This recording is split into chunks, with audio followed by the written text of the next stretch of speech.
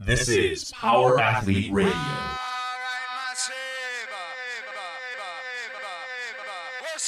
With your hosts, Denny K, Professor Booty, and the Luke Summers. And now, toes forward, hips locked, shoulders set, and retract those scapulars. It's time for some knowledge bombs.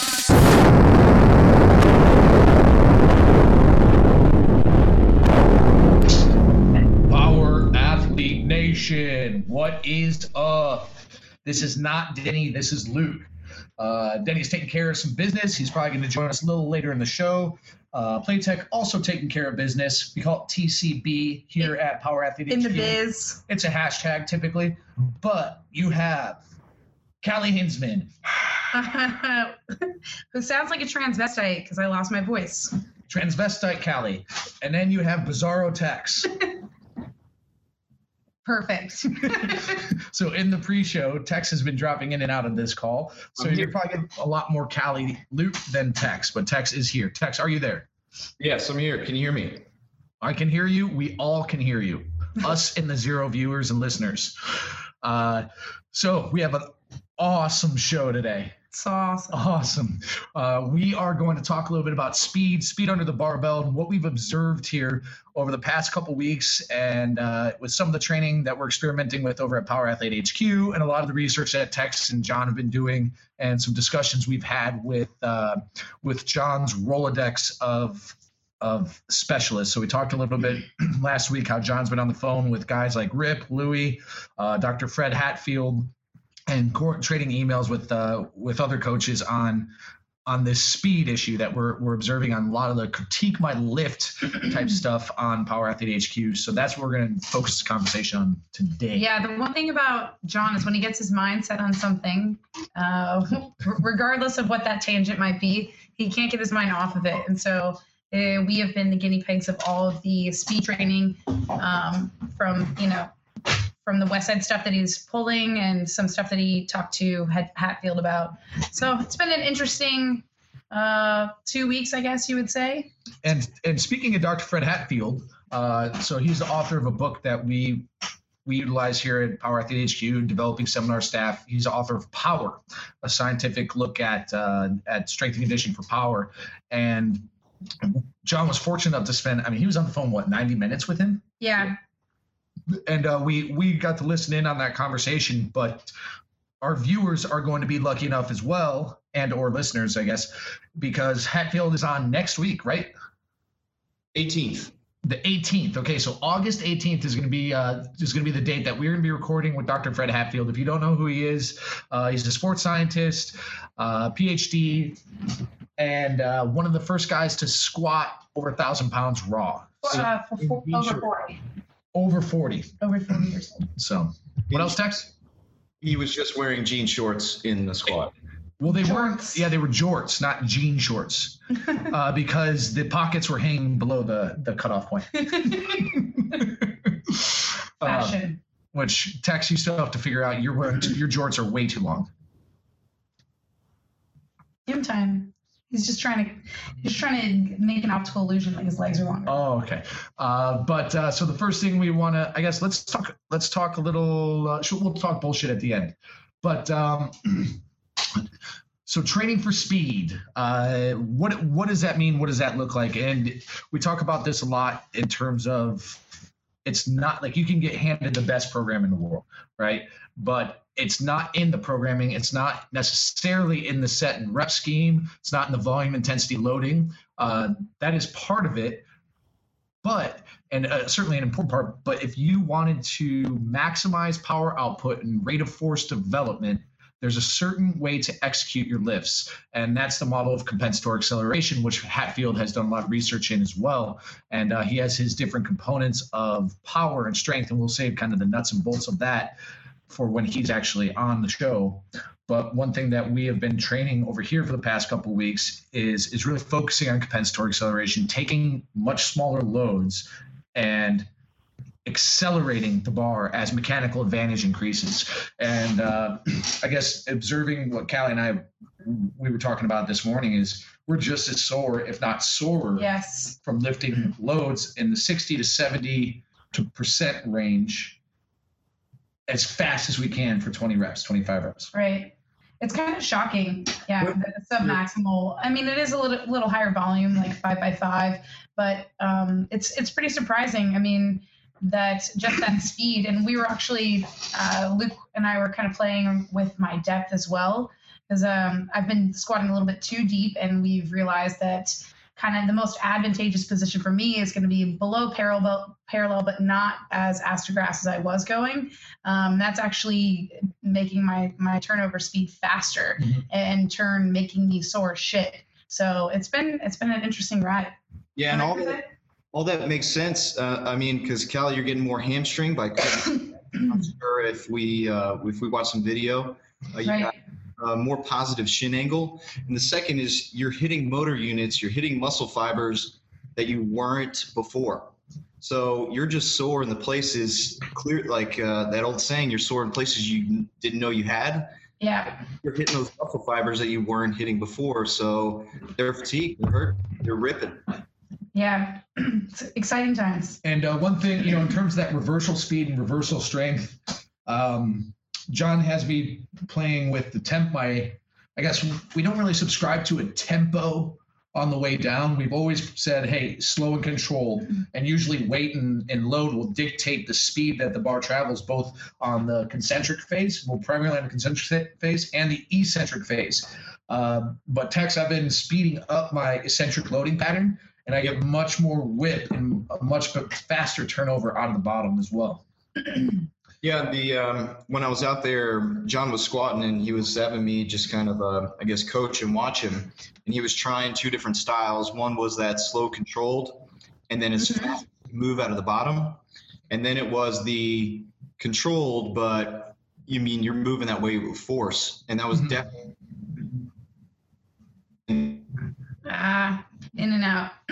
I'm assuming that was definitely, there's a much more visually obvious, like it was obvious to the coach's eye that the turnover speed was more of what, again, in Hatfield's power curve, more of like a check mark versus a kind of a smooth curve. So if you can picture the bar going down and the time it takes for you to turn over that bar and start generating force in the positive direction through the concentric phase, it should be a nice steep angle rather than a smooth curve. And again, I think it's usually a roller coaster, kind of a smooth curve down and a big up, but you want more of a check mark.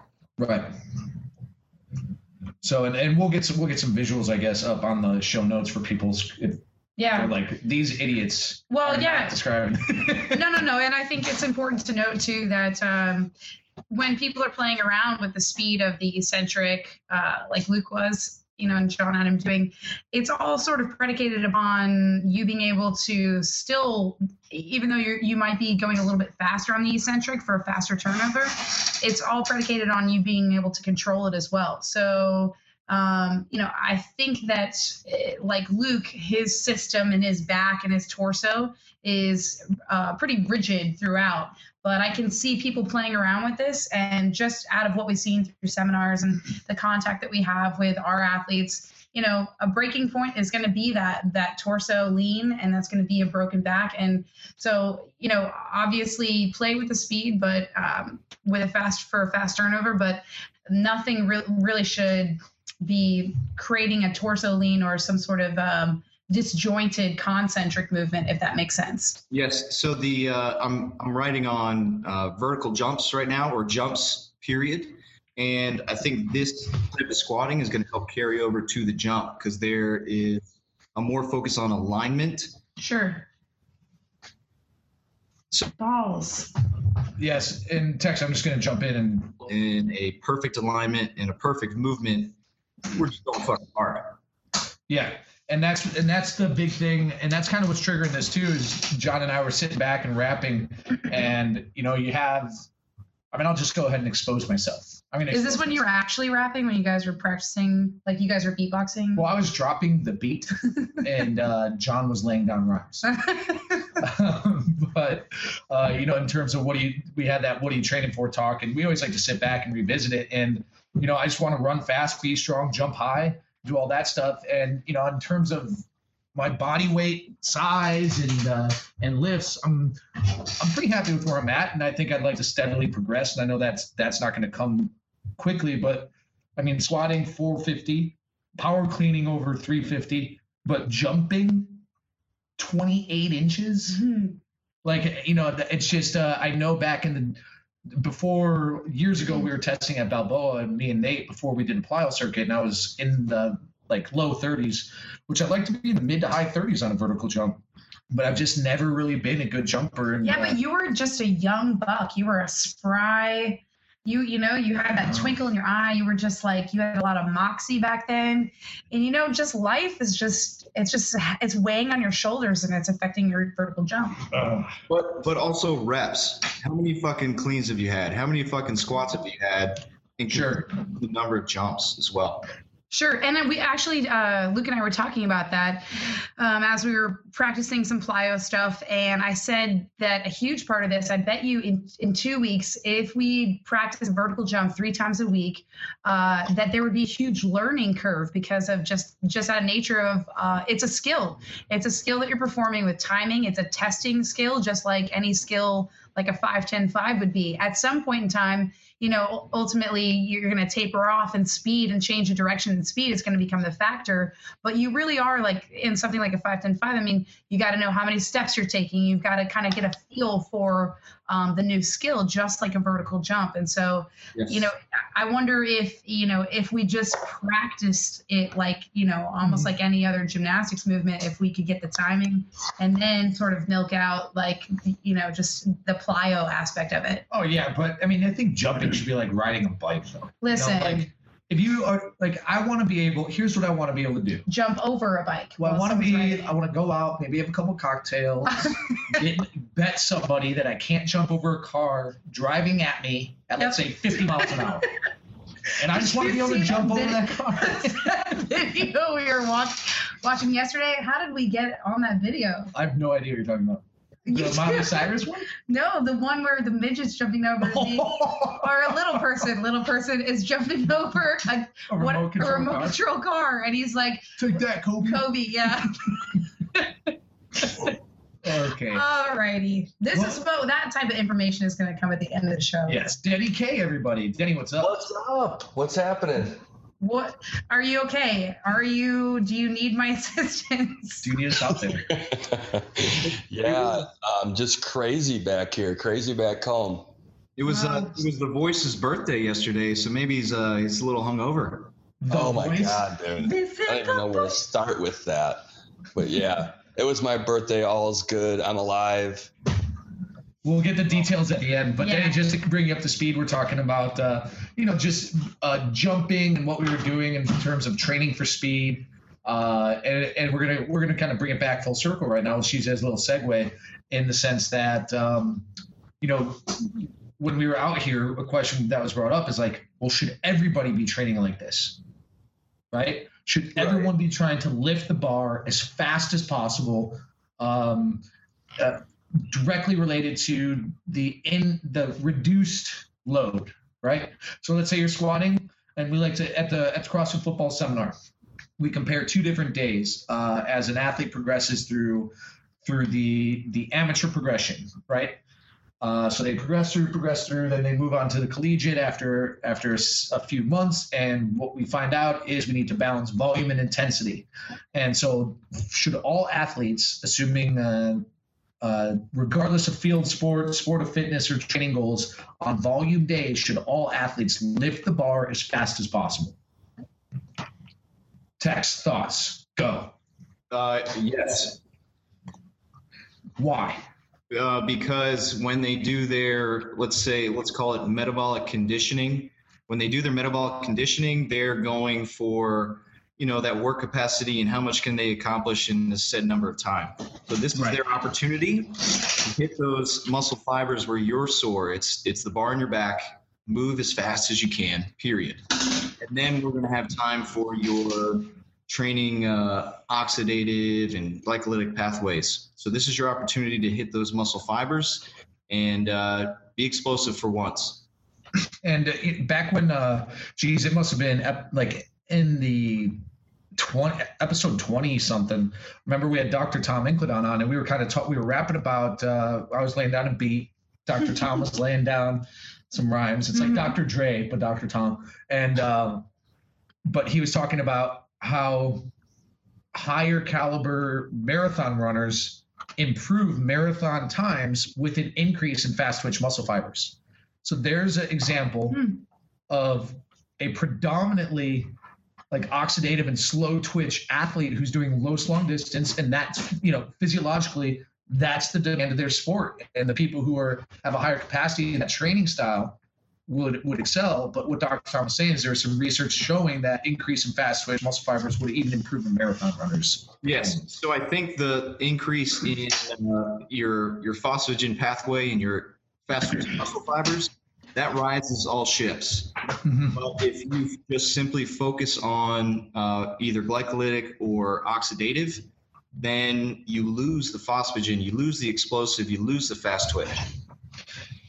But would you say there's a point in time where, depending on your sport, could be a marathon runner, could be a CrossFitter, where it has diminishing returns, or it could negatively impact? Like, how much is too much? Is there such thing as being too strong? Yes, 100%. I mean, not in real life, obviously, but You have to kind of find out who you are as an athlete, because a marathon runner, no matter who you are, you're going to have to turn on the jets at some point if you want to be competitive. Right. I mean, even at the Olympics, the last mile, the last half mile, those guys they're running faster than I can run a mile still. So, I mean, they turn on the jets and they need it. But if they were to train like Michael Johnson or Usain Bolt, they wouldn't be in the Olympics as marathon runners. Sure. Yeah.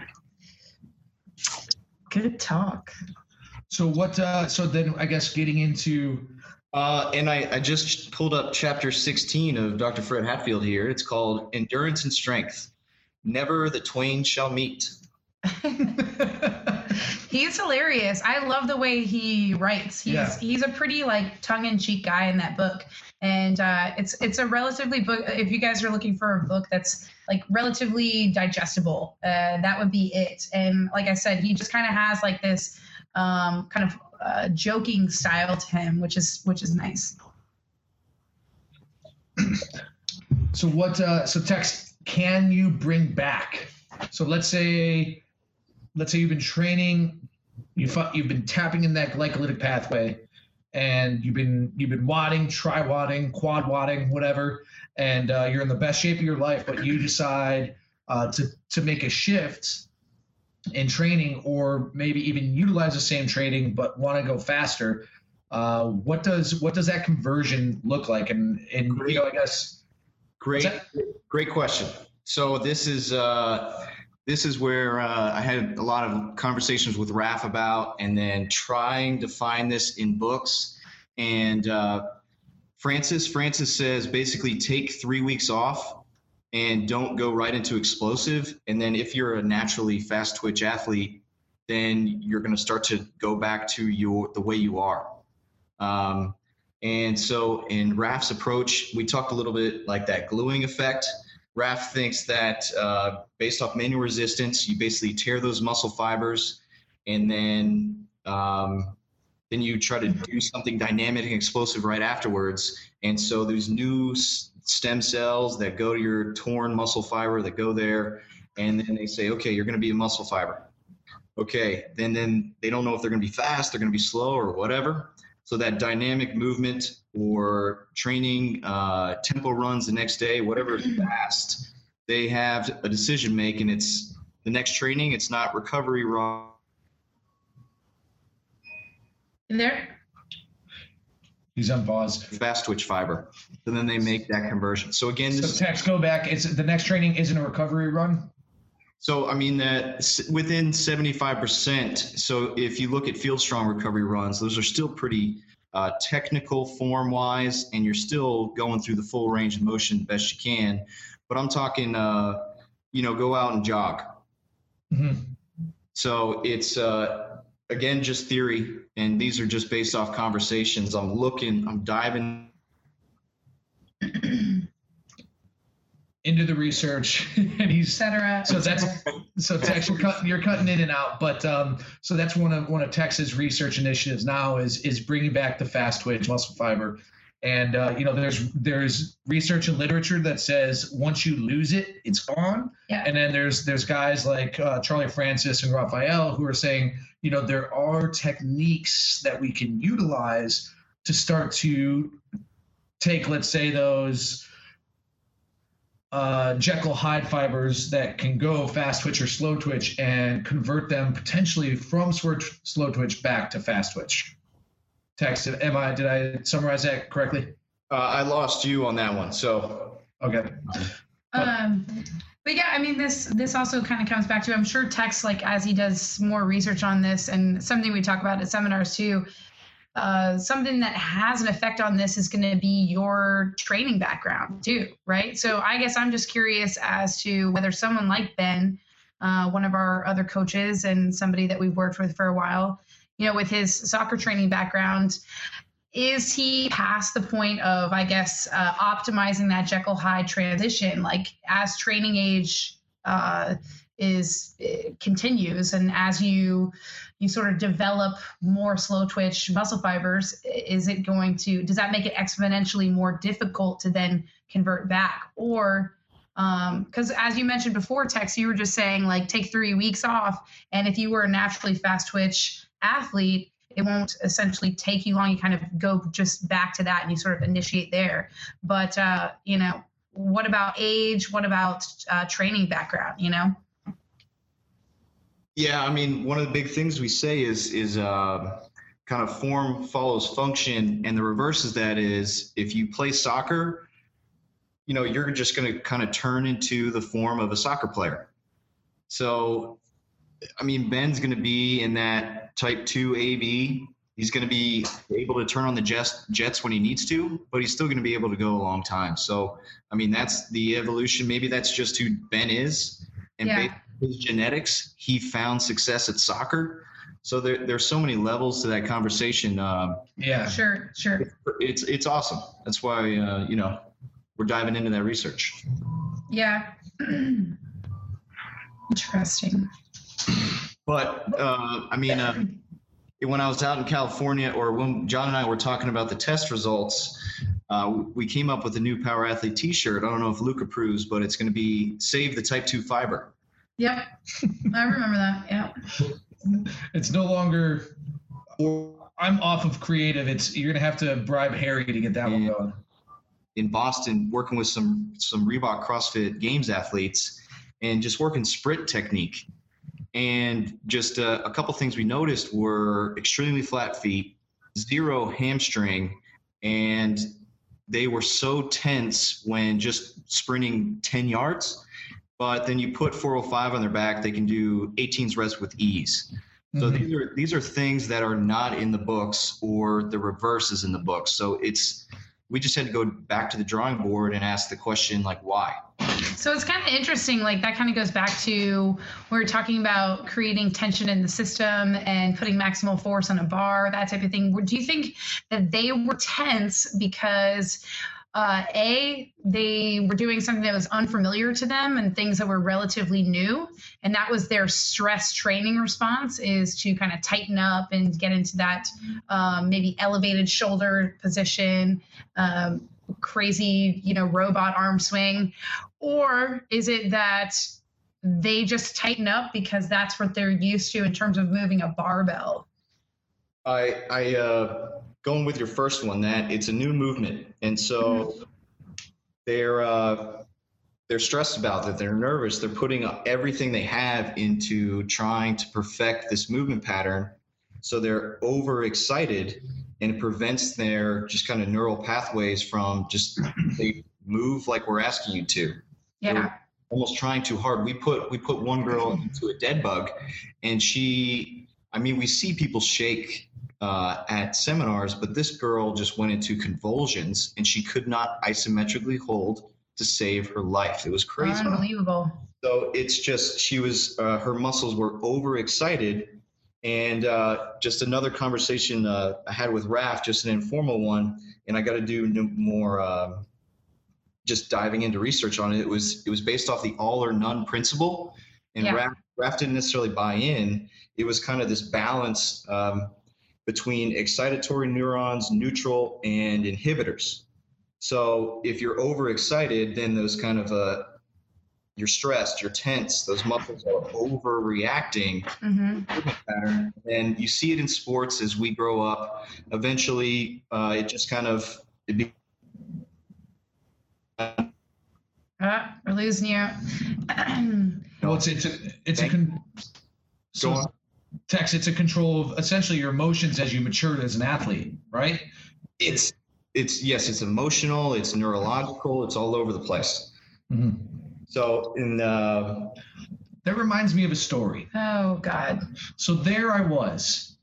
Is this a 2 seconds left last night in the flag football game, right? We're up by 6 points.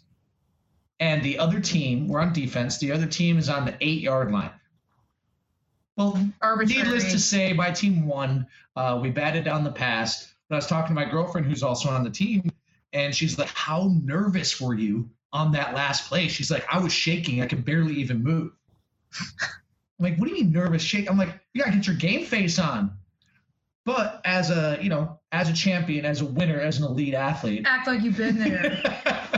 But, I mean, that's what it comes down to. I mean, when you, like, in the heat of the moment, when the bullets are flying, it's your ability to be cool and compose and maintain that composure. It's also sand flag fucking football. It's party league, Callie. It's not the pre-party league. This is a party league. It's pretty, like, to me, I'm just like sitting in the sand, like making sand castles. Like that's how non-stressed I am. If that was what it was, I would make the best sandcastle. Yeah, that's how you psych people out like that. That's how you psych people out. Is just act like you don't care, and then maybe you do care. But Callie, when we played, I know we played a game together way back when, you had those guys that were overexcited. Crazy excited, yeah. They sucked. Yeah, well, I do have that effect. So those guys did suck, honestly. Those guys were heinous and terrible. And you know what? They were terrible sportsmen.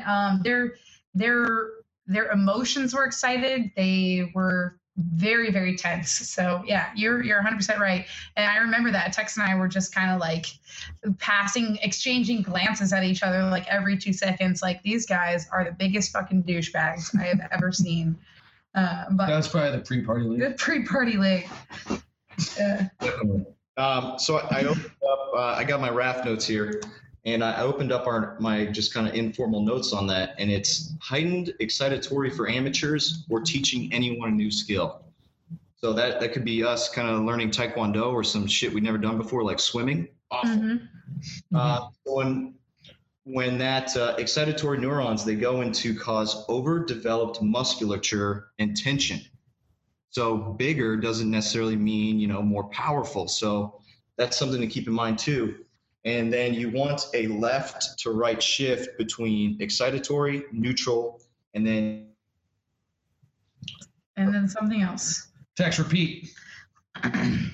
Threshold of excitatory neurons for fluid movement and less tension. So we talk about moving seamlessly and effortlessly through space. It's in your central nervous system. I know we've touched on that a little bit, but emotions, central nervous system, it all comes back into athleticism and performing on sand football. Have you guys ever Thank you, Tex. Have you guys ever dealt with athletes either in Gen Pop or like somebody who maybe is attending a seminar, and they are the epitome of exactly what you're talking about. So not just like this girl who was doing the dead bug, but like, so for instance, somebody who's new to barbell movements, and I'm thinking of a couple people in particular that Luke might be familiar with at Balboa, who are just so tense and everything is 110 miles an hour, regardless of the weight that's on the bar. And it's almost uncomfortable to watch, because you're like, you watch them do something like toes to bar and you're like, this person is an insane person, like they're trying to control their body. And I don't even know if that's what it is. They're seeking body control, but they're seeking that control at 110 miles an hour. It's insane. So I like to reference kind of working with college athletes. It's a freshman who they're good because they were recruited to come play for you, but then they are just overly excited. They're athletic, but they have those nerves, that tension, and then as they progress as a football player, a lacrosse player, as whatever player, then they're just calm, cool, and then they eventually get themselves. I mean, if you just hear the thing, rookie mistakes, freshman mistakes, those guys are there for a reason. They're great players, but then they just they tense up and then they lose it mentally. And then depending on it, are they able to recover? Different layers of this. So that's why it's so exciting to work with. Yeah. Now I know how I have some terminology to identify these super tense guys with.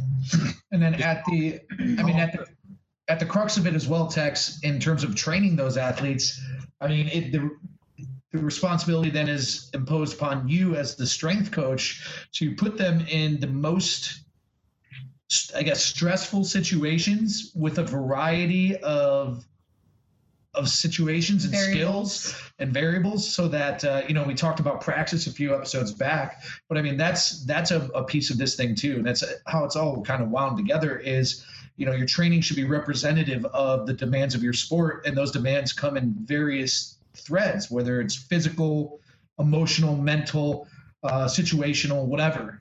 And yes, that is where strength conditioning, that is where we come full circle. And it's our ability to kind of communicate with the sport coach and tell them the way how you develop coordination, coachability, your athlete's ability to kind of handle stress, your athlete's ability to handle failure, and then get back under the bar and do whatever it takes. So that's why we're here. Is the weight room is that opportunity.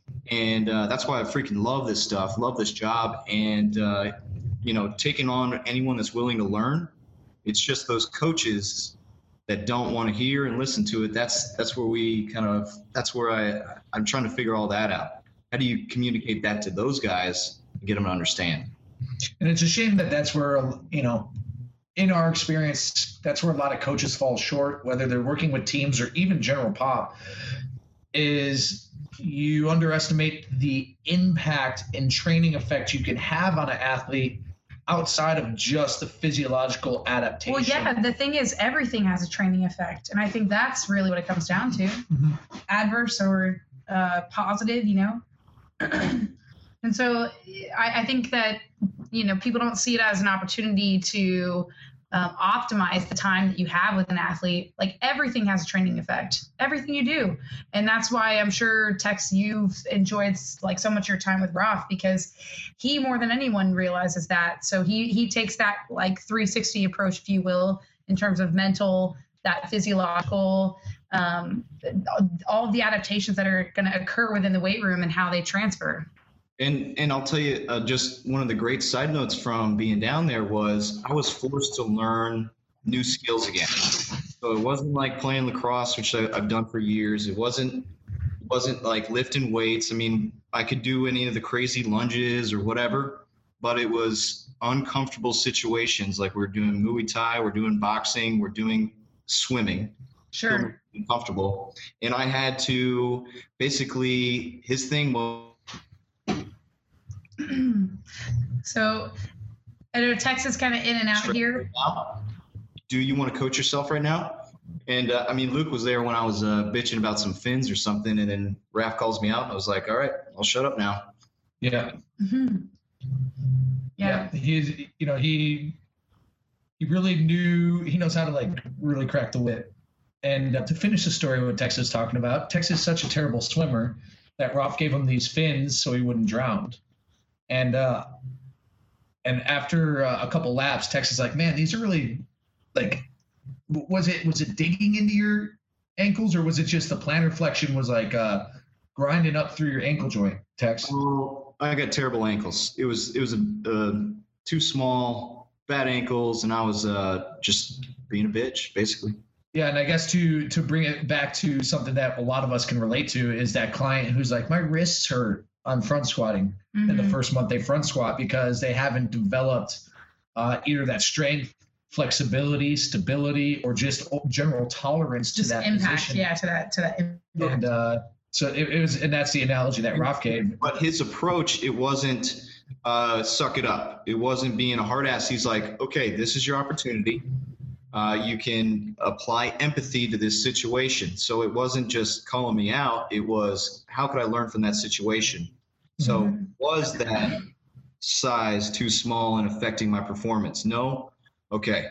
So it was unique. It was good. And it's one of those moments that stuck with me. Yeah.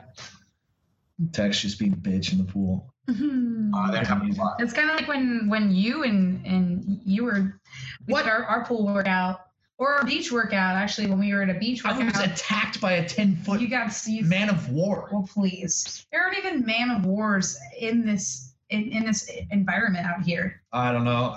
We'll have to go back to the tape of that story, but I'm pretty sure it's man of war. Either that or great white shark. You're getting smoked out there, so you just gave up.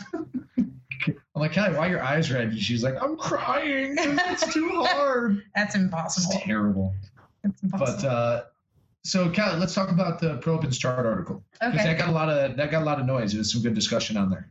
Yeah, there was some good discussion. I just kind of put that out there because I figured that information that might be somewhat obvious to your seasoned strength and conditioning coach may not be so obvious for others or other athletes potentially. So I just thought it was a good idea to familiarize people with that template and have folks understand that strength and conditioning is based off of rep ranges and intensities. And it also gave us an opportunity to open up some dialogue regarding intensities, regarding percentages, which is something that we dive into quite a bit at the seminar, and how intensity is really, really going to dictate that rep range. So, you don't just arbitrarily choose 1 to 3 reps with a relatively lighter weight and assume that that's going to drive some sort of CNS adaptation or a power adaptation. So I thought there was good discussion on that. And it also, we talked, Ingo and I talked a little bit on there about how, and Tex can relate to this as well, because we talked on email about how the terminology has changed over time as well, in terms of strength, muscle endurance, and how we perceive. I don't think very much has changed in terms of the physiological adaptations that Prilepin's chart is trying to drive, but the terminology has changed just a bit because I think they put power down in like the 65% range originally. So yeah, it was a good discussion. Tex, was there anything that you wanted to add to that? Because I know that we had that conversation offline. Just the, in my experience with percentages and meeting and working with other coaches. So I loved it just overall, and just how basic and clear it was when coaches try to just basically overcomplicate things, even if it's a squat cycle, even if it's just anything. They take a 1 rep max, and then I think Prilepin kind of he uses that, but then he provides a range and he reminds you of that. So Kelly did a great job of just bringing that all together and make it as simple as possible for people to come back and understand, and then apply that to either their coaching, their athletes, or what the hell their coach is doing to them. Yeah. And just understanding too that I didn't dive too far into it just because I knew that it could potentially be another article or extremely in-depth rabbit hole. But, like I said, percentages for amateur athletes not necessarily being that dictating factor for rep ranges. The percentages on Prelipin's chart are based on very, very well-trained, high-level athletes, weightlifters, and I believe they used 1,000 athletes for that to derive those numbers and percentages. So we're talking about a level of maturation, physical maturation, and then training age, right?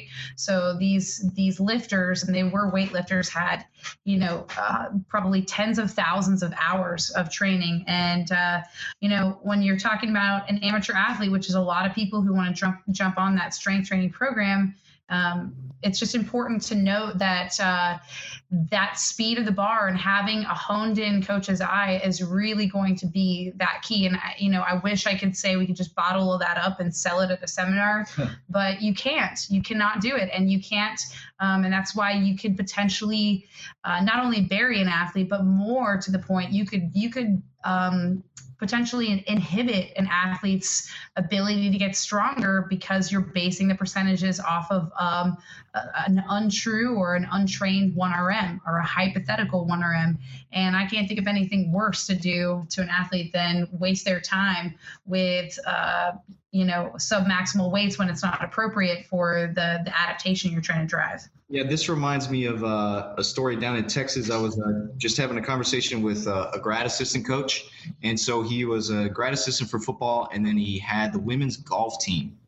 And we just got into a pretty good conversation, and he gave me his binder for the year, the upcoming year, because this was summer, for his golf team. And he had every single percentage, every single rep just mapped out for these girls. Mm-hmm. And I saw him, one of the girls that was there for summer, and I just saw him training one of the girls, and I was like, let's go back through this binder and talk about what you're trying to accomplish, because it was like her 65% was like a saltine cracker. It was crazy.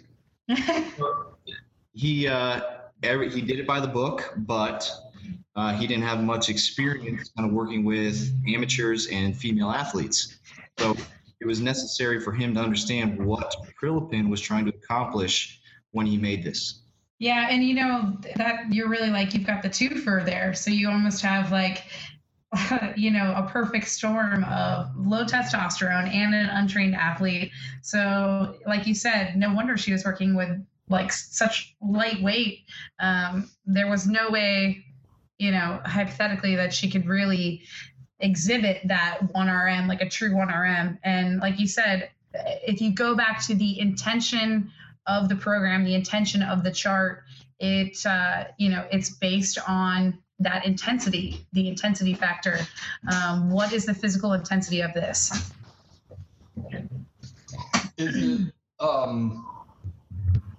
What's the difference if you're using your competition 1 rep max or just your training one? If I say go to the Power Athlete Team Series, which is coming up in a month or so, and I squat like the best that I've ever squatted, PR'd, it's the environment, the difference the crowd, all those outside factors are going to influence my performance. So I put up a huge fucking number, and then I go back, to the drawing board. I'm back at the gym. Should I use that marker as my 1RM and use percentages of that to continue to try and, improve my performance under the bar? Or should I? Well, Denny, you just answered your own point. I think you know what the difference is. And, there is a huge difference. And it all comes down to, in your training, if you decide that you want to take a percentage based on your all-time best at a meet, and you're getting buried because you've basically chosen a percentage too high, then obviously that's not that's not going to be advantageous for you. So that's why so many people use their training 1RMs to base their strength training off of, because there are these hyper I don't know, hyper emotional states that have that impact on getting a 1RM in competition that you just can't achieve. You know, maintaining those levels of arousal, we'll call it, in training. In training is going to be very, very difficult. And the last thing you want to do is, the second to last thing you want to do is really get buried in your training and be slow when you're not supposed to be slow, or be missing reps when you really should be missing reps. So you kind of, I think you kind of know, you would know. Yeah, I just jumping off what Callie just said, that's a great point, is it's kind of like the Russians versus Bulgarians. It's training competition max versus training max. And speed is going to be the X factor based off kind of what we're diving into right now, Denny. So if you take your competition max from a year ago and you're trying to maybe up it by 5 pounds or meet it, it's probably going to be slow and grindy. So maybe use some training maxes, get the bar moving as fast as you can, and then feel explosive going into the competition. Right. Yeah. Jen and I had the same conversation like that when we were going to deliver that treadmill last week. We were talking about like, say you're taking your squat and you're recording the number, you're working up to a 1RM. The moment that bar starts to slow down, say my 1 rep max is like 400 pounds, and I'm working up to that, and I hit 365 and it's fast. I go to 370, still fast. 375, it starts to grind. Stop. You're done. Yeah. You're done for the day, record your weight, and then, next squat day, try and come back and,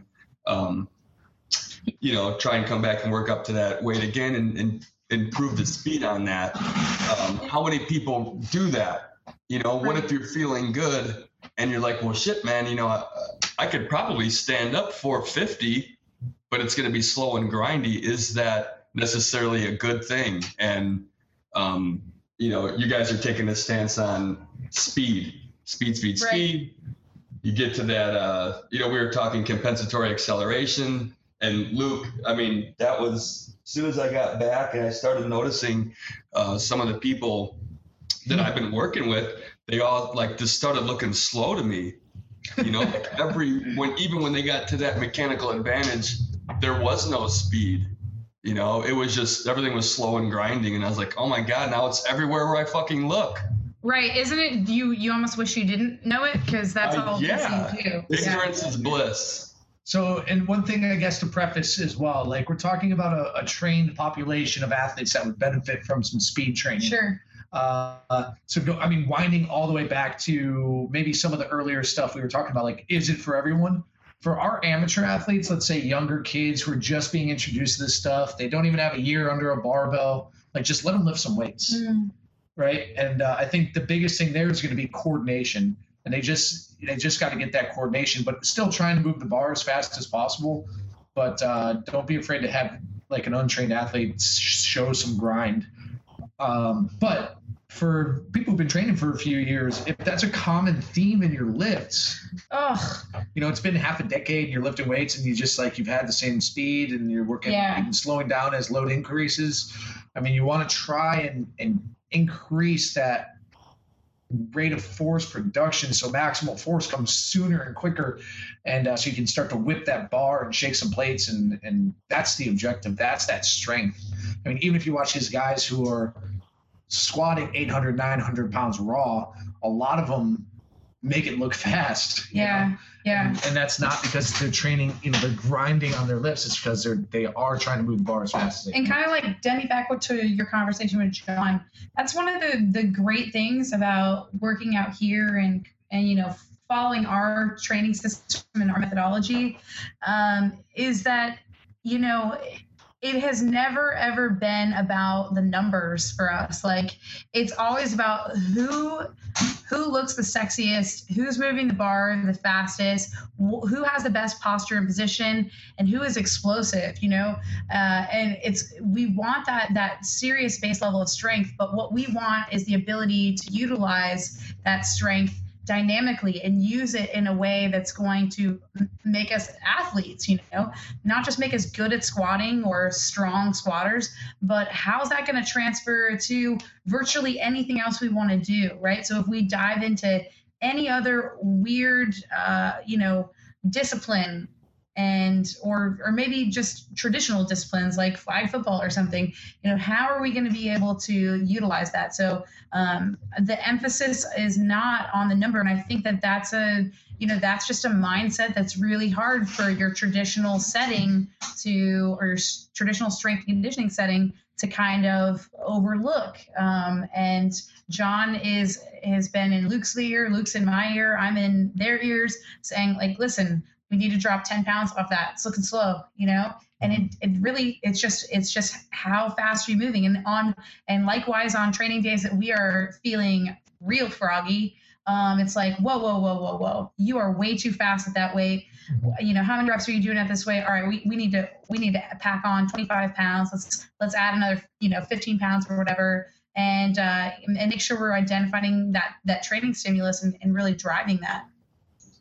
Yeah, I remember when I first heard that, the speed and the dynamic movement under the bar. When I went to the very first CrossFit football seminar, it's like I heard it, but I didn't know what it meant. Right, you didn't like internalize it. Yeah. Yeah, it took us taken years to really just kind of get the point of what John was trying to say then, and it's totally like evident now. I mean, like I said, it's everywhere I see. And I think that's where Power Athlete is kind of ahead of the curve in strength and conditioning field in general. And I had somebody come up to me yesterday. We were squatting and he's like, my deadlifts have gone up, and his background is CrossFit, so he's conditioning every single day. Yes, we have like a strength element, but I kind of feel it'd be different, say, if he conditioned maybe just once or twice instead of like 5 or 6 days a week. He's like, my deadlift is going up, my benching's going up, but I can't get my squat to go up. And from watching him squat, I'm like, well, it's slow. You're slow as hell standing up with that bar. And I could just see like the confusion on his face. And I was kind of talking about like how you should try to speed up when you're at that mechanical advantage. And he went back under the bar and he tried to do that. And I could see him try it, but I don't think he just couldn't like activate all those fast twitch fibers to do it. So it's learned. Like, either is it a technical thing, or is the fact that, is it just the nature of a CrossFitter to have too much like slow twitch because that's how they train, That's what we're seeing. I mean, I don't know if they have the intramuscular coordination to basically flip that switch. So how many muscle fibers you're recruiting, the rate, how fast they're going, and the pattern, what order they're going in.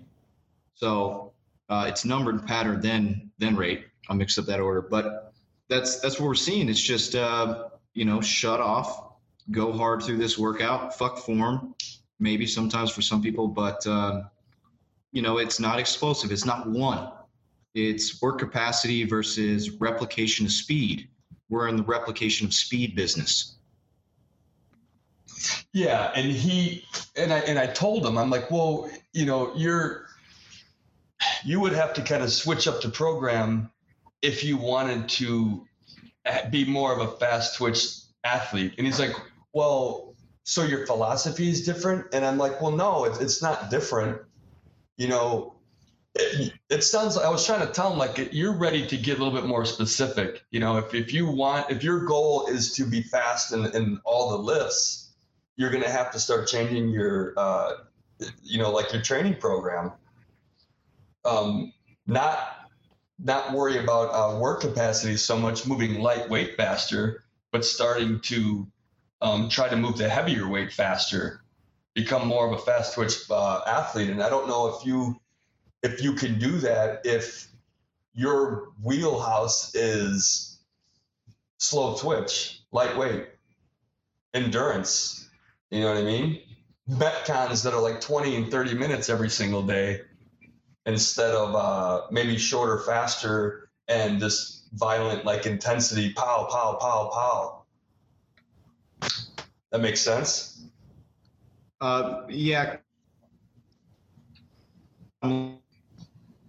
So, I mean, there was just like some confusion on that part. And he came up to me later on and I kind of talked to him a little bit more about it, but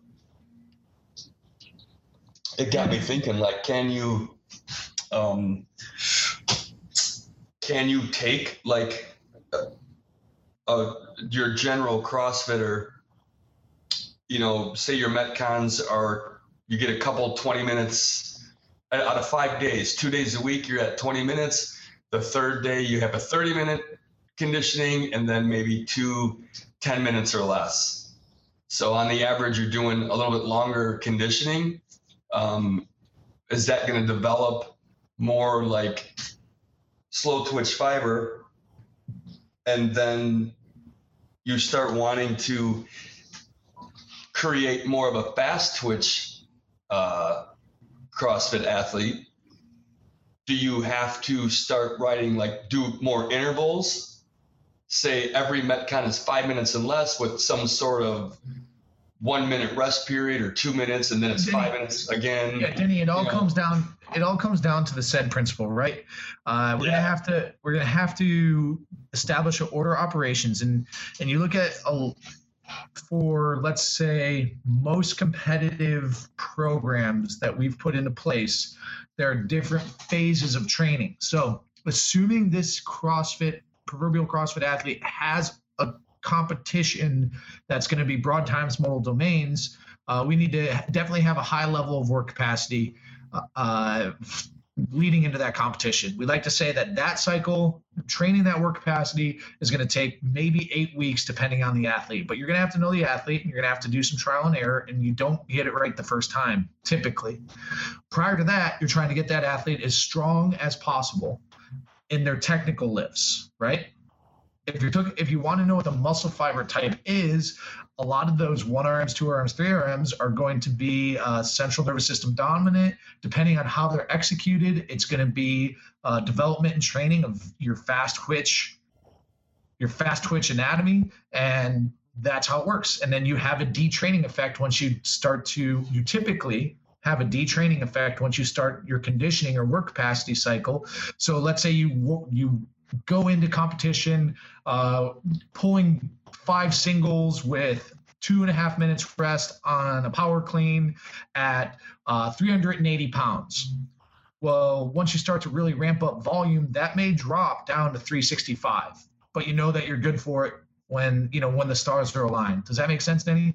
I mean, it depends. Yeah. It goes back to form follows function. So if you have an athlete who has a weekly cycle and they're training 5 days a week, and out of those 5 days, 3 days are higher volume, 20-minute, 30-minute type of conditioning workouts, that, let's say, you're probably in excess of 300 to 400 reps of whatever the movement patterns you're putting in there in terms of our primals, push, pull. Right. Then that, in order to survive that volume, you are not going to be able to perform at maximal force production. So the loads must be submaximal. So you're going to adapt to that, because the majority of your volume is going to be slow movement, submaximal movement. Even though you have 2 days of hard charging 5-minute workouts, I mean, some people may respond well to that, but at the end of the day, look at the stimulus that's imposed upon that athlete. Did I understand your question right? You did. And it makes total sense. And that is a great way to explain it, So maybe there probably are athletes out there that are going to be able to survive that.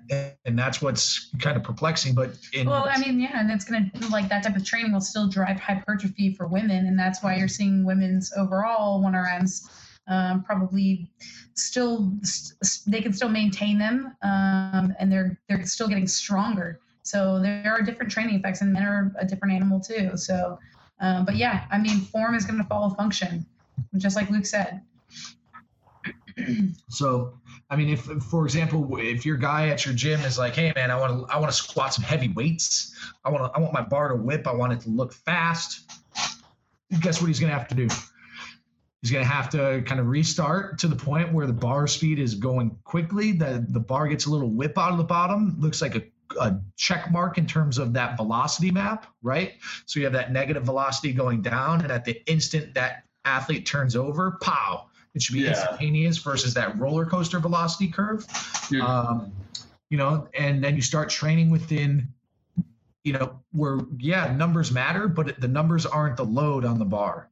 The load is going to be assumed as the amount of weight that allows you to move the bar in that check mark fashion. And that load's going to increase over time.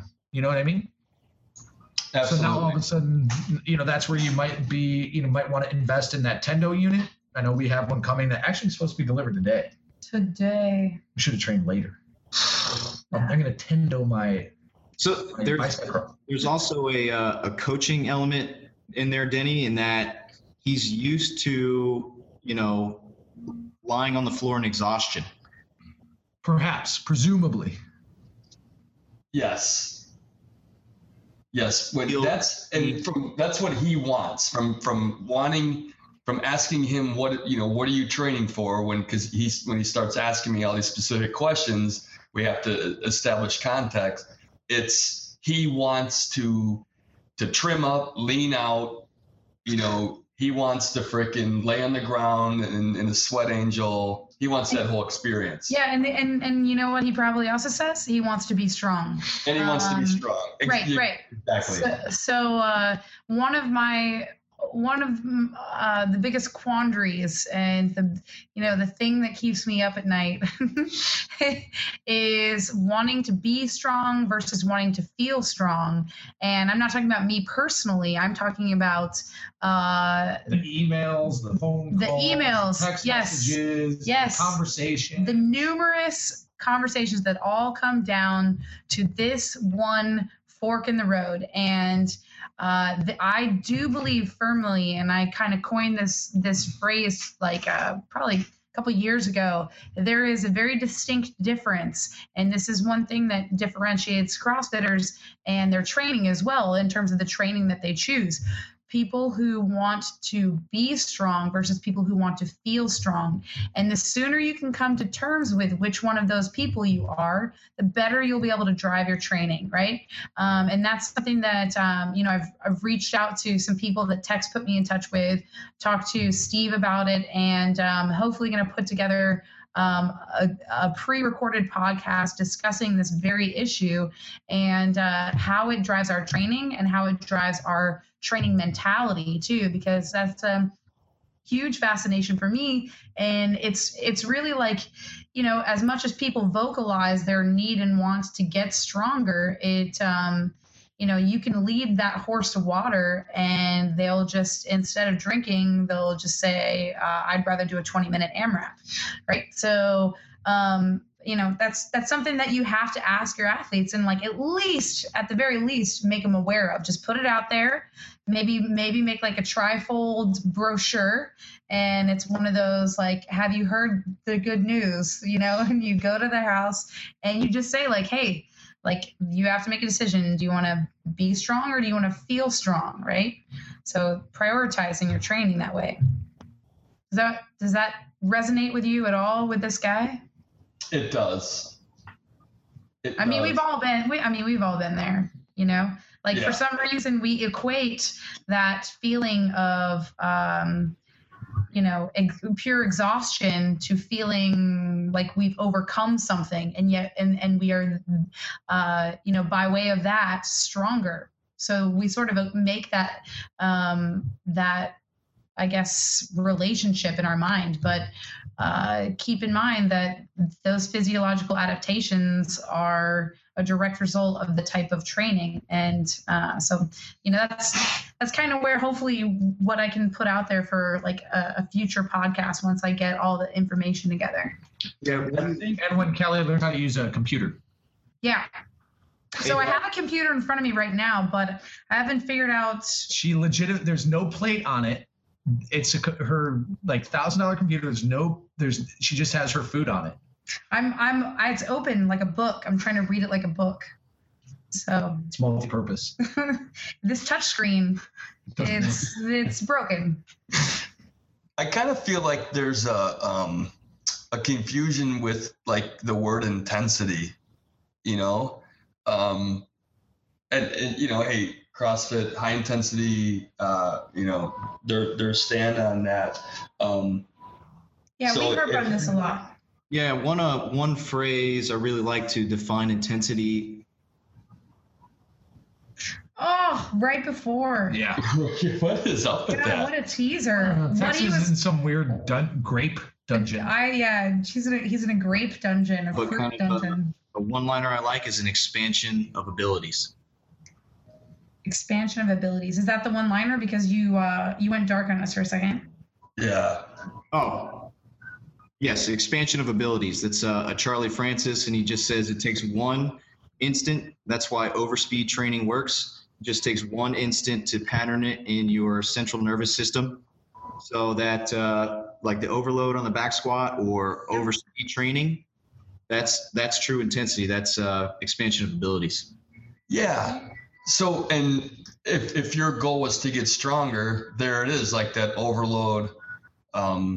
Yes, but that type of intensity. So there it is. You do this 20-minute AMRAP, and people are calling that, well, that's intense, because at the end of when it's over, you're breathing heavy and you're smashed into the ground, and then and then this guy's like, shouldn't that get me stronger? Well, it's a form of intensity for work capacity. Right. The answer is no. It depends. It depends on what the training effect is. What CrossFit talks about in terms of their relative maximum intensity at the level 1. It's your emotional, it's your willingness to go hard. But I mean, there's an intensity model within work capacity where the desired training effect isn't overall strength, right? Right. So let's say you're practicing Fran. Denny, what is your Fran time? Talk to me. My Fran time's like 5 minutes. That's terrible. I don't care about Fran.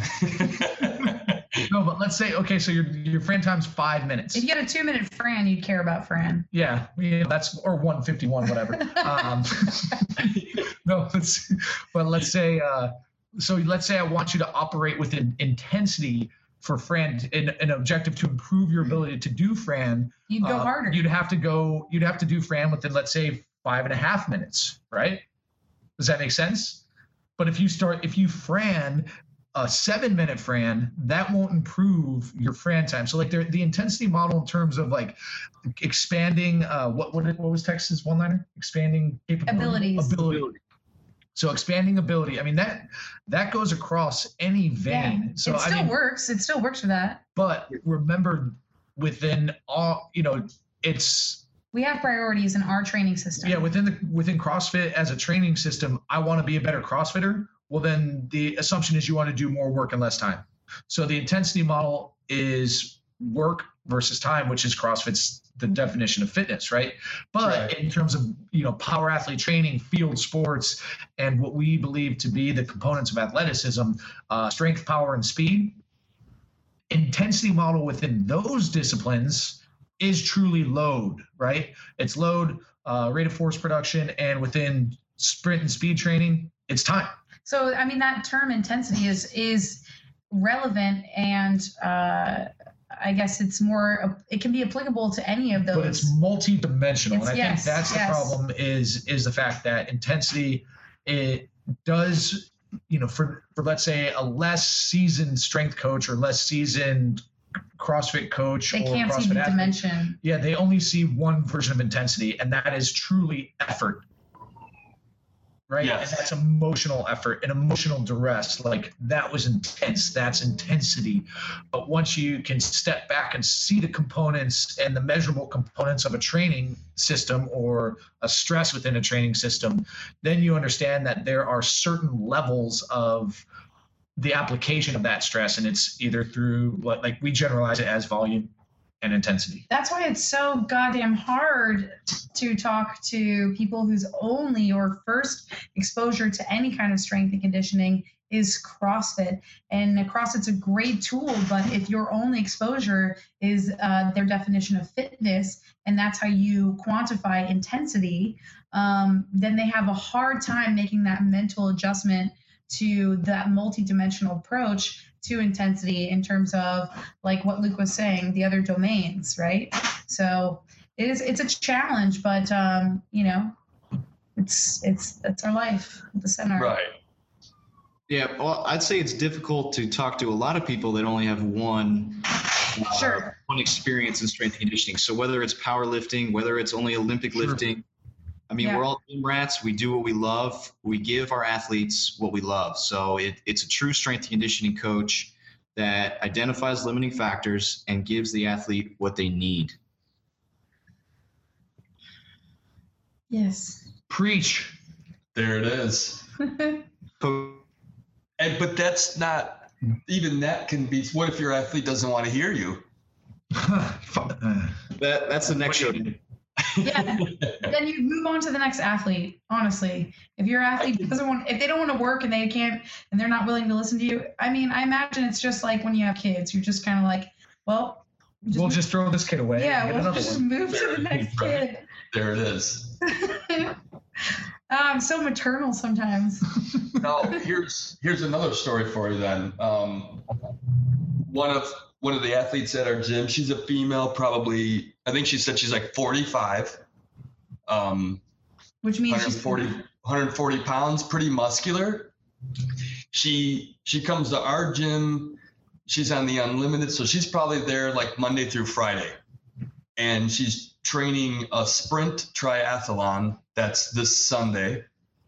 And so she was coming to CrossFit classes, doing that, and then she's got some other guy at the facility that's hosting this triathlon. He's like a triathlete coach. He gave her some kind of like training methods as far as prepping her for the swimming, biking, and running. So she's doing all this shit. She's really obsessive, massive OCD. Yep. And she's been telling me now for about 2 weeks how she's gotten slower at every single thing. Oh, that's her running shocking. times have slowed down, her swimming slowed down, her biking slowed down, her performance in the gym slowed down. And I'm like, well, Denny, did you slap her she in the face? sleeps like 2 to 3 hours a night. Yeah, and I'm telling her, like, you're massively under recovered. You need to take time off. And she looked at me and like won't accept that. Time off. So Denny, I'm doing air quotes now.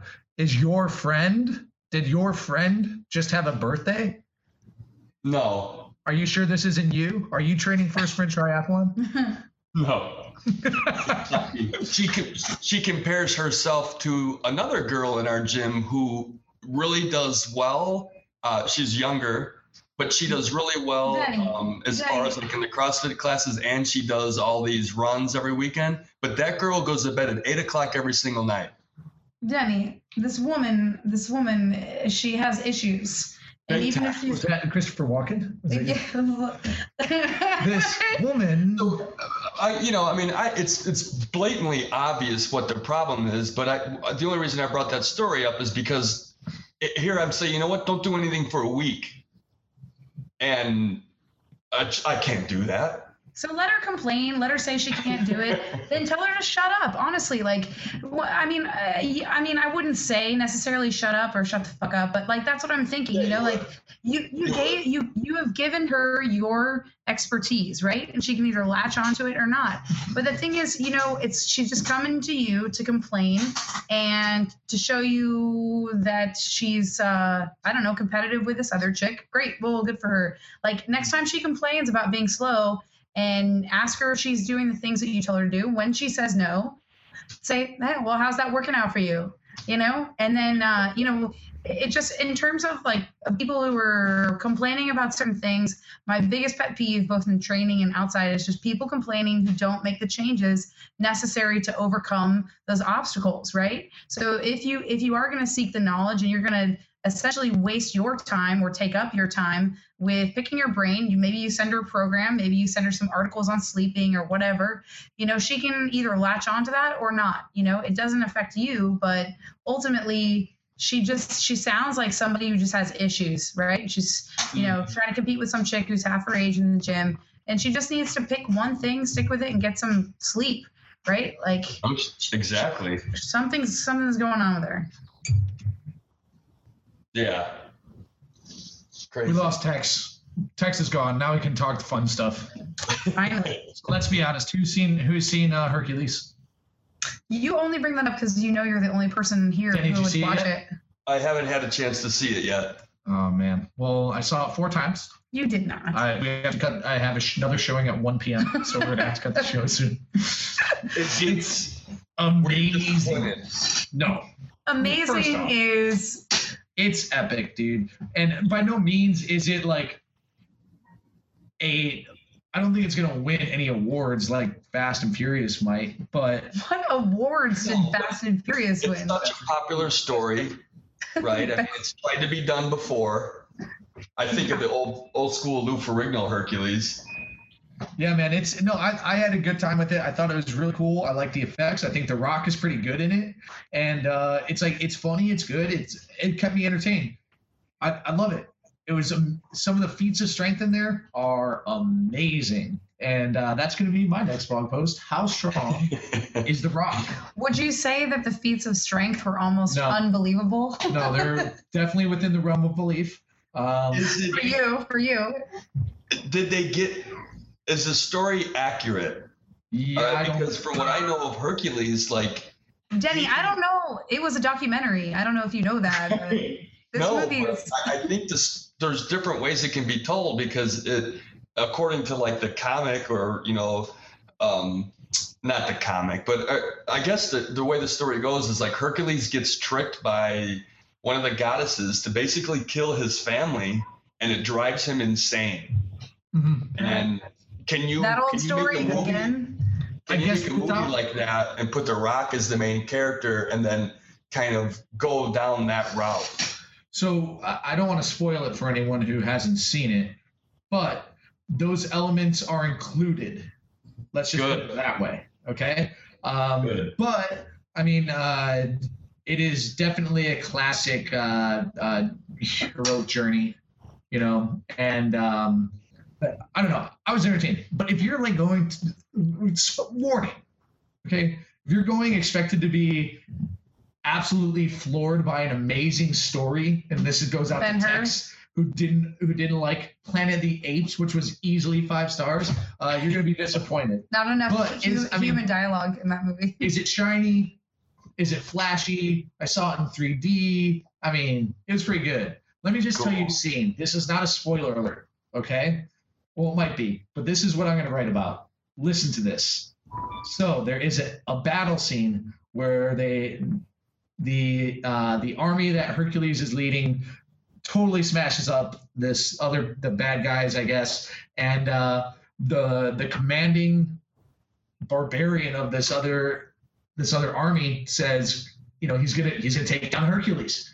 So he takes a charge at Hercules from maybe a half a mile away on this huge stallion horse, and he's charging at him, and Hercules sends his army back and starts walking at this horse, okay? Get this. Okay, so the bad guy then draws his sword, which is like an 8-foot long, massive sword. Just gallop, make a galloping noise for me. Okay, well, then a little faster. Yeah, like that. And like it's Hercules. It's the bad guy. Hercules, the bad guy. And as soon as this guy comes in and draws to go and swipe and chop Hercules in half, Hercules, a.k.a. The Rock, ducks the sword, 180 turn, and shot puts the horse 10 feet in the air. It was amazing. With the guy on him, and the horse lands on the guy. He shot put a horse 10 feet in the air. Is that the believable feat of strength? Oh, it's totally accurate. There's no strings. Couldn't see any strings. I was watching 3D. I don't know if this is relevant to the story, but our listeners should note that Luke has a raging erection right now. No, it's a zipper. Oh, it was great. So then there's another scene, and this isn't going to be a spoiler. This is another like realistic, no strings. There was clearly no special effects on this, where Rock uses his club, boom, hits a trailer made out of logs. And this trailer, I'm assuming based off of my experience picking up a pallet earlier, this trailer probably weighed 2,000 pounds. So he slams it down and single leg kicks it. Okay, single leg kicks this trailer 30 feet. So through those two displays of strength, I'm going to calculate the Rock's power lifts. And we're going to find out how strong the Rock is. Extrapolate that 2,000-pound leg punch. Yeah. Foot punch. So how much force does it take to kick a 2,000-pound trailer? If you can lift a pallet. I'm going to go outside, kick a pallet, and I'm going to do some sort of ratio, and it's just going to all get calculated. Yeah, yeah. I feel like you've told me the best parts of the movie, and so I no longer feel not that the part burning where he punched desire. the guy in the head, like 30 feet away. Oh my God. How do you think I'm going to calculate bench press? I'm gonna punch you in the head, see how far you go. No, it's some good stuff. And I know a movie. I'm a pretty silent movie watcher. So even if it's a comedy, like I think it's funny, but I'm not gonna laugh. I'm just gonna watch and be like, oh, that's funny. But if a movie can get me to react verbally and go, whoa, out loud into the theater, it's a good one. It's 5 stars for Luke. That's it. Without control, there were scenes where I was like, whoa, and Ashley's next to me. She's like, shut up. I was the only one. Embarrassing her. But to be fair, you gave that movie 5 stars before when you saw like the pre-trailer before the movie even came out. Yeah. Well, the Rock's next movie is a 5-star movie.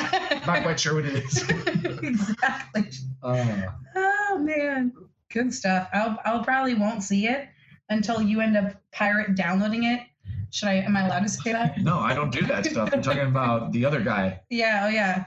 Our neighbor. Yeah. When you download it and end up watching it on the plane. Oh. Whoa. But I don't know. I guess here's what I would say to most people: if they're just looking to like see a movie, don't spend $15 to see it in 3D. If you're just looking. And try to get in a matinee where you're gonna spend maybe $5. For most people, it's probably like a $5 movie. But if you're easily entertained and you're a fan of that stuff, it's great. I loved it. So did they have some good trailers for any other movies coming out? Yeah, dude. Let's see.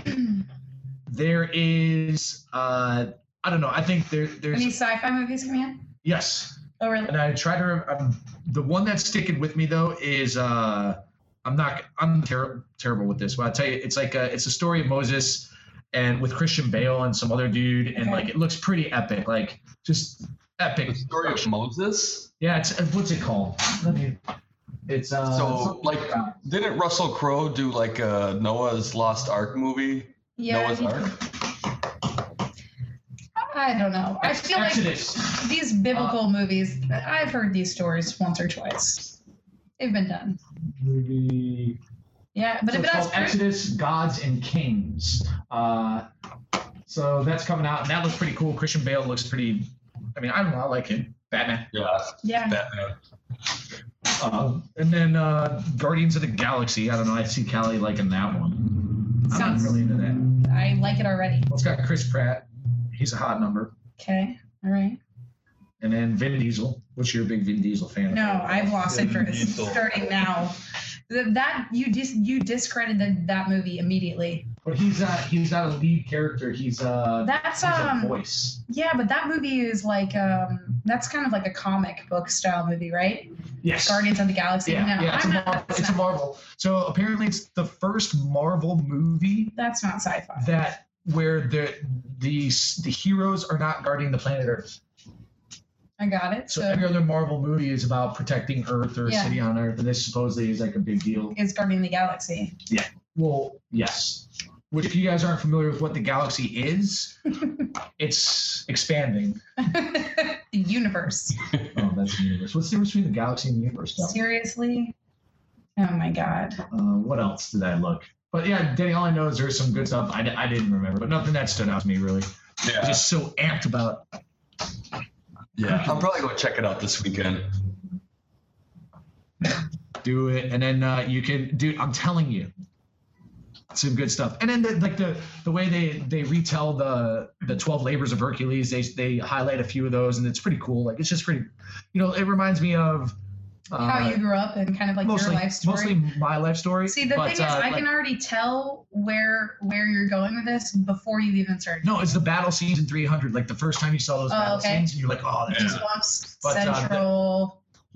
They do a good job of shooting that and the effects. Yeah. But I have to say, if I had to vote, which was like the best the first time seeing around, like the 300 effects were killer. I still that was still, upon seeing that movie for the first time, it was like when I first saw Star Wars, like the same feelings. Just brought up all these emotions. So good. So we've gone. This is a long one. What? How long is this? How long? Many hours? I think we're an hour and 10 minutes. All right, we should probably conclude. Did you anything coming out with the team series? Oh, so much stuff. I mean, we are in like the final stage of getting ready for the team series. So you'll be seeing so much more stuff on Instagram, on Facebook. We've been testing all the workouts here at HQ. We'll put up some video demos of the standards in the weeks leading up. But we've got so much content that's going to go up, and registration is blowing up. It's like a super exciting time for us to get all this stuff, all the pieces kind of fall in line. So if anybody out there is interested in registering, or you have questions, you can always email us or check out the PAT site. And like I said, there'll be more details in the coming weeks as we post some videos leading up to it.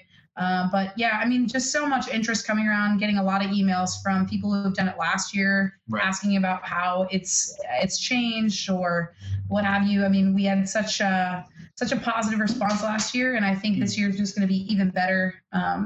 In terms of we're having the 2 female, 2 male setup, still really, really sticking to our roots with this competition in terms of athletic performance. And it's always such a fun time. So I'm excited to put out some footage too from last year, in case anyone didn't do the competition last year. They can get an idea of some of the workouts and just like kind of the excitement that goes along with this thing. I mean, it's such a fun competition to spectate from as well. So I'm pumped.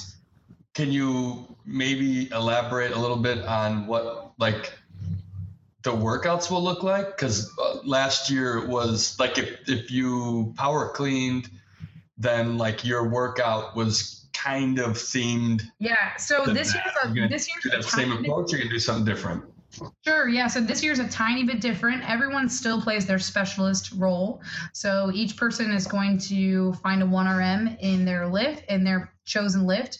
And then at some point in the weekend, you're going to have to display that same specialist aptitude, I guess you could say, that ability in another movement pattern that is similar to the one that you did. So, just as an example, like if I'm the power clean specialist, then I'll be doing something that is a violent hip extension, but maybe a little less traditional. Maybe it's a reverse ball toss for distance, something to that effect, right?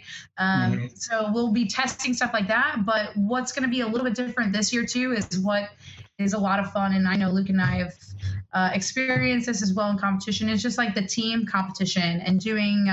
We'll have 2 workouts that are going to be fully team, right? So the idea too is that even though the team is coming together, people still are going to generally stick to their wheelhouse, because that's just essentially what our training system is about, really developing and trying to maximize your ability in the lift that you're strongest in. And in terms of like a sport or a team setting, obviously we all play a position in more of a sport environment. So we'll be able to kind of emulate that through the Power Athlete Team Series, and it's just going to be super duper fun. It always is. My only sad part is that because it's all happening on the same weekend simultaneously, I won't get to travel around to each of the locations and kind of get to see all the different athletes. So we'll have people from HQ and a couple of our helpers on the East Coast run this thing at our satellite locations. So it'll be a good time. Mm-hmm. But you'll get a chance to see some good teams in Vegas, right? Because then we'll have all of the best teams are going to be invited to come out for the final event. So we have we'll be putting out stuff like that regarding the final event in the coming days. So we've had a few changes occur over the past couple weeks, but the format of the event is still staying the same. So we're going to put out some info. In that final event, we will still have an open division, so you can come in and take on the top teams from the other locations. So it'll be exciting. Looking forward to it. Yeah, get signed up. Mm-hmm. All right, let's call it a show. Yeah, it is extremely steamy in this office. Yeah, we gotta crack a window. But all right, Denny, thanks a lot, man. Let's we got Hatfield next week. Yeah, right. 18th. What's the date? It's the 14th. Oh, 14th. Sorry, 14th. Yeah, next Thursday. It'll be a good 14th. One. So beautiful. Cool. All right, we'll talk to you then. Okay, guys. All right. Bye. Bye. Bye.